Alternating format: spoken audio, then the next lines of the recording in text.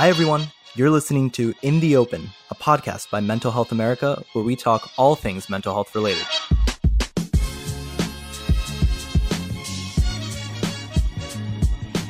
Hi, everybody. Welcome back to In the Open.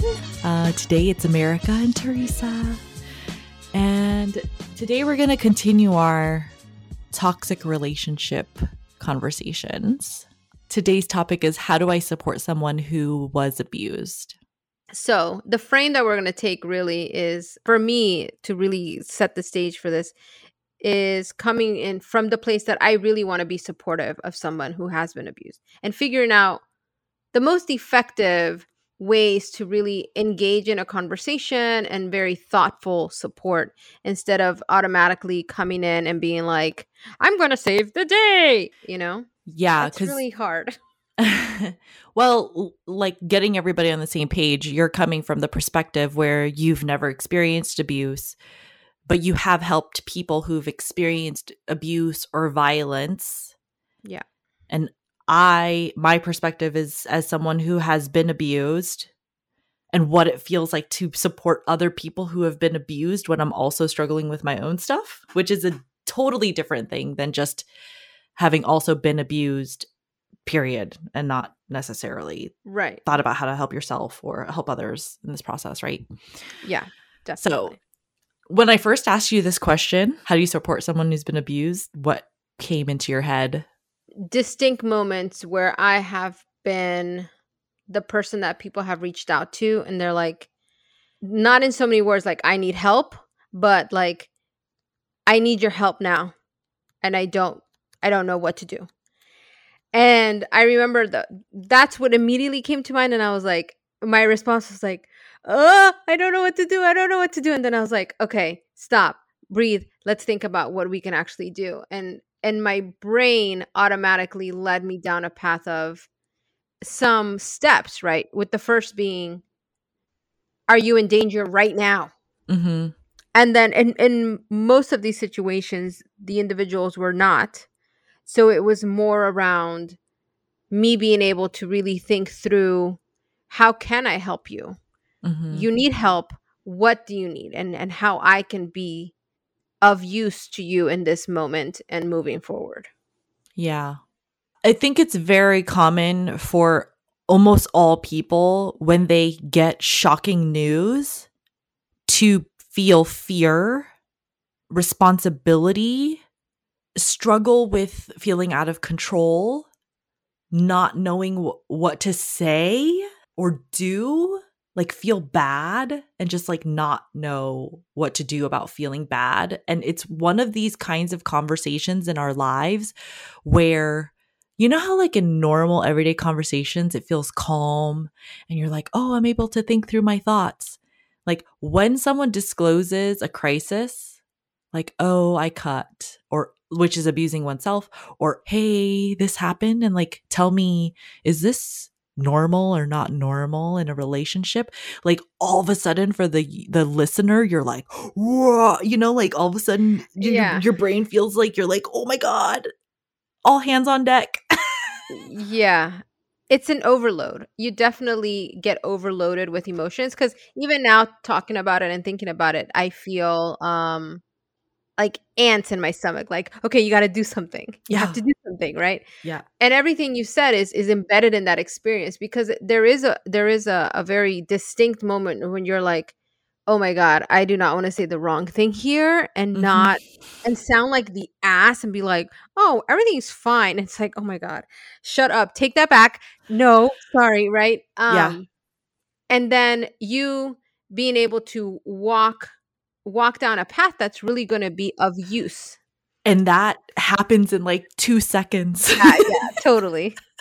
Saying the wrong thing and learning from that mistake, and in the future saying the right thing. Because my version of, as a person who had been abused, helping other people who have been abused, I have been on the receiving end of what you said, where people dismiss, where they're like, oh, that's not a big deal. And you're like, wait. Yeah. And then I, as the abused helping an abuser, will also I learned that I can jump too quickly to be like, oh, I know what that is. Like I know what that is. I experienced that too, which is also not what that person wants Yes. to hear. Yeah, totally. Because it's like, actually, yes, this, what you've described checks all these boxes. And now, yeah, you're like, yeah, let me turn it onto me because that's what's comfortable. And also, I feel like maybe this is the way to relate to you, is to tell you how I've been hurt too. And you're like, no, that's not actually helpful to them. Okay, that is not at all helpful, because actually, one of my therapists, I remember having a conversation with her and going through this, I'm telling her this is what's going on, blah, blah. And then the whole conversation shifted to her experience having something similar. And I was like, oh, you're not doing it right, So yeah, 0 to 60, man. Like, this is instantaneous. If you do that, it doesn't make you a bad person. It just means it's a moment for you to reflect and figure out how to turn back towards that person to ask yourself, okay, I didn't do that quite right. What is it that this person needs? And I think that's where we need to spend the remainder of this conversation. It's like, yeah, what does a person who has been abused, who is disclosing, what is it that they need? And I love that you brought up therapy, because in many of these experiences, and I ask you like, oh, have you been on the receiving end? You will say no. But I don't think that that means that you don't know what it feels like to come out and say, I am struggling with X, and have some insight into what this means about what I need. Yeah. And the kind of support you want. And those experiences definitely are the same, whether you've been abused or you're just struggling with a hard time. Yes. With some differences, of course, but more alignment than differences. But there are nuances right there. But when you think about this particular kind of situation, in many ways, and even though I say this all the time, that it is a practice that you have to build up, so that the immediate things that come into your mind and like, oh my God, what should I say? Oh my God, I don't want to say the wrong thing. And then you're like, take a moment and let me ask the right questions now, right? So I've been in this situation enough that I know, for me, this is how I'm going to respond. So this is what's going to work. And then modifying as needed based on the person's. Are there phrases you tell yourself now when somebody comes to you with like a big news? I'll just call it big news. If somebody comes to you with big news, is there something that you have in your brain that goes, okay, this is what I need to do? Yeah. The first thing is like, America, shut up. Yes. Let's stop there. That's really important. America, shut up. I tell myself the same thing. Teresa, shut up. Nothing that you're about to say right now is anything that you should say, period. Just do not talk, period. Yeah. Why? Why did you come to that same understanding? It's so important. Because our immediate reaction, I think, as human beings is to want to be like, oh, and say something, because silence is so uncomfortable. Yes. Okay. Agree. And then because of other situations, it's like, I'm not adding anything. I'm taking away from this person's experience. So they just need to be heard. And then you have to listen to the entire thing and then figure out, okay, now what do I say? Yes. Totally agree. And that's actually really hard to do. God, yes, it is. I will say the other thing I feel, and I'm wondering if you relate, is like when I speak too soon, I'm almost 100% of the time responding from a reactive place that is more about my needs and not about that other person's needs. I would agree in part that it is a reactionary, but not so much around my needs. It's about the feeling that I may have of being uncomfortable. Well, and that is a need. So that's what I mean by a need. It's like my need is one to not feel to feel more comfortable. My need is based on I feel responsible to say something right now. So I need to go do that so I can feel less anxious. Yes. Or my yes, need okay, yes is, to all. yeah, like so yeah, it's important to break down the need, right? Because you're like, look, like you're saying something and it's not to help this person. You're saying it because you feel uncomfortable. You need to feel heard, or you need to feel less guilty.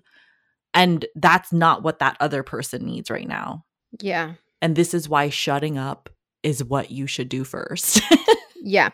Secondary to that is before I even speak, I'm just like, take a pause, just breathe. Because in the middle of listening to somebody telling you X thing, it can be very traumatic. It can be very surprising. It catches you off guard and you're just like, Yep. So for me, I'm just like, I gotta breathe, yo. Remember to breathe. I love that because I think I'm right there with you. I can't tell if we're just like reinforcing where we're at together. But when you were talking about like just shutting up, my next thought was like, okay, what happens in my body? You know, that moment in a conversation when you allow yourself to shut up and you can just allow that person to talk, and then you feel literally the energy between you decompress. Like the air in the balloon is out. Yeah. And everybody just goes, okay, like we all collectively were in this space where sharing the news and the fear of all of that is done. Mm-hmm. And everybody kind of, and you can see the person who's sharing with you kind of just go, because they are breathing. I was in a recent situation where that happened. And I was the person sharing. Mm. And I remember feeling like, dude, well, I use another word. It's an F word. Like, I'm so glad I was just able to say that first thing. Yeah. And just say it. Like, Yeah. I'm not holding on to it anymore. It's there. And I think when you're a support person, it's a really good rule that you're like, I literally won't say anything until the person talking to me takes a breath and I take a breath. I love that you said that. Like, everybody take a breath. Yeah. Everybody get to a place where you can just sit with that suffering. I call it sitting with suffering and learning to practice sitting with suffering because we're notoriously horrible with sitting with suffering. Yeah, totally. Don't try to fix anything right now. It's not your job to fix something right now. It's really okay. Like, take a breath. It's not your job to fix it. It's also okay for you to attend to your own feelings and acknowledge for yourself, like, whoa, this is really scary. With you talking about all of that, like, I can totally, and I can relive moments that I've had within the last couple of weeks, and I'm like, yo, that was the other side of it, where, you know, I know that I'm very solution oriented, so my brain automatically is like, yo, I'm gonna hop into action and I'm gonna do what I can to help everything. And because I know that I have to step back and be like, yo, they're not asking for solutions right now. But I've also been on the receiving end where somebody has tried to do that to me. And I'm like, and I have literally told them, I don't need you to tell me what to do, how to solve this. I just need you to listen. And they were looking at me like, okay. And even it's a little off-putting because you're like, okay, well, then what am I supposed to do then? You're just supposed to listen. Yeah. We do not know how to listen. Yeah. I tell people this all the time. We were not trained how to listen when we were supposed to learn that skill, which was at 6 years old. Yeah. So as a culture, human beings, none of us know how to listen. We just know how to jump reactively to action to fix problems and make them go away, you know? Yeah. Even though if you ask yourself, like, what do you need in that moment? Everybody is just like, I just need to feel heard. I just want to say what I have to say. Mm-hmm. And have you understand where I'm coming from. Yeah.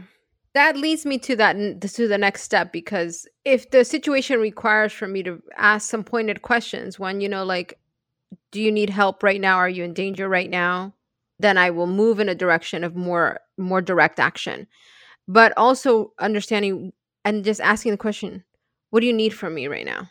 And this is the final stage of how do you support someone who is abused, right?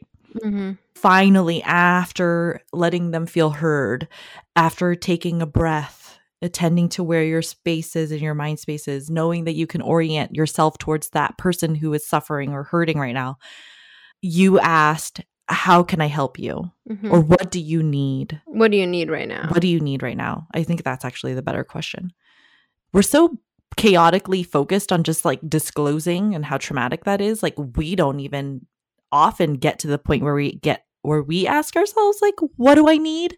Which is why in a lot of the worksheets that we have at MHA, we tell people, like, go through your worksheet, identify your need, maybe come to that as part of the conversation so you can help that other person help you, but you've also thought through that process. If you are a support person and you can say, what do you need? I think that is great. And be prepared that the answer is just like, I don't know. Yeah. I'm just going to cry. Actually, this feels horribly chaotic, or even anger. Oh, I've definitely, I had somebody ask me, like, and they didn't ask it like, what do you need? They were like, well, what does justice look like for you? I was like, damn, what, justice? I don't even know what I want right now. You're asking me about justice? Yeah. Like, that sounds elevated. That makes me think of, like, you know, the old cowboy movies. You know, he'd be like, I'm ready.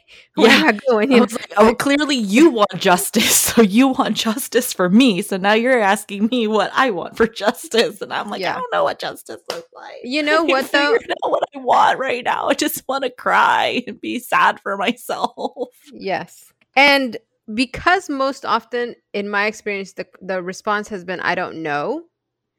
It really is like, how the hell am I supposed to put into words whatever the hell I'm feeling right now? You know, so then oftentimes I will be like, okay, do you want me to come pick you up? Do you want to just go for a ride? You know, do you want to I can pick you up and we can just sit in the car. You don't have to say anything, but I can get you out of whatever thing you are in right now. Yeah. Right? Yeah. So in some ways, I think that helps the person pause again, right? From that reactionary, like, oh, I can't believe whatever stuff. And then you're like, no. Let me just break it down to something that is very tangible. Do you want to go get a hamburger? You know, like, are you hungry?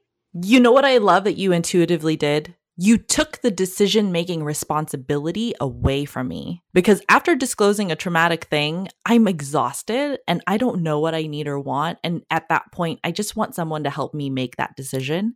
And by providing options that I could just say yes or no to, that could help. Yeah. And which one of them is just like, is this all you needed today? And is it okay if I just keep checking in on you? Which I think is really fine too, right? Like, if somebody says, I don't want to go for a ride, I don't want to do this, and one of your options is to be like, is this what you needed? Did you just need to tell me? And I'm here. I love you. I support you. I'm sorry that happened. Do you want to keep talking about it? Do you feel okay now? And then, is it okay if I call you? All of those are within the realm of options for how to follow up next to what somebody needs. Yeah.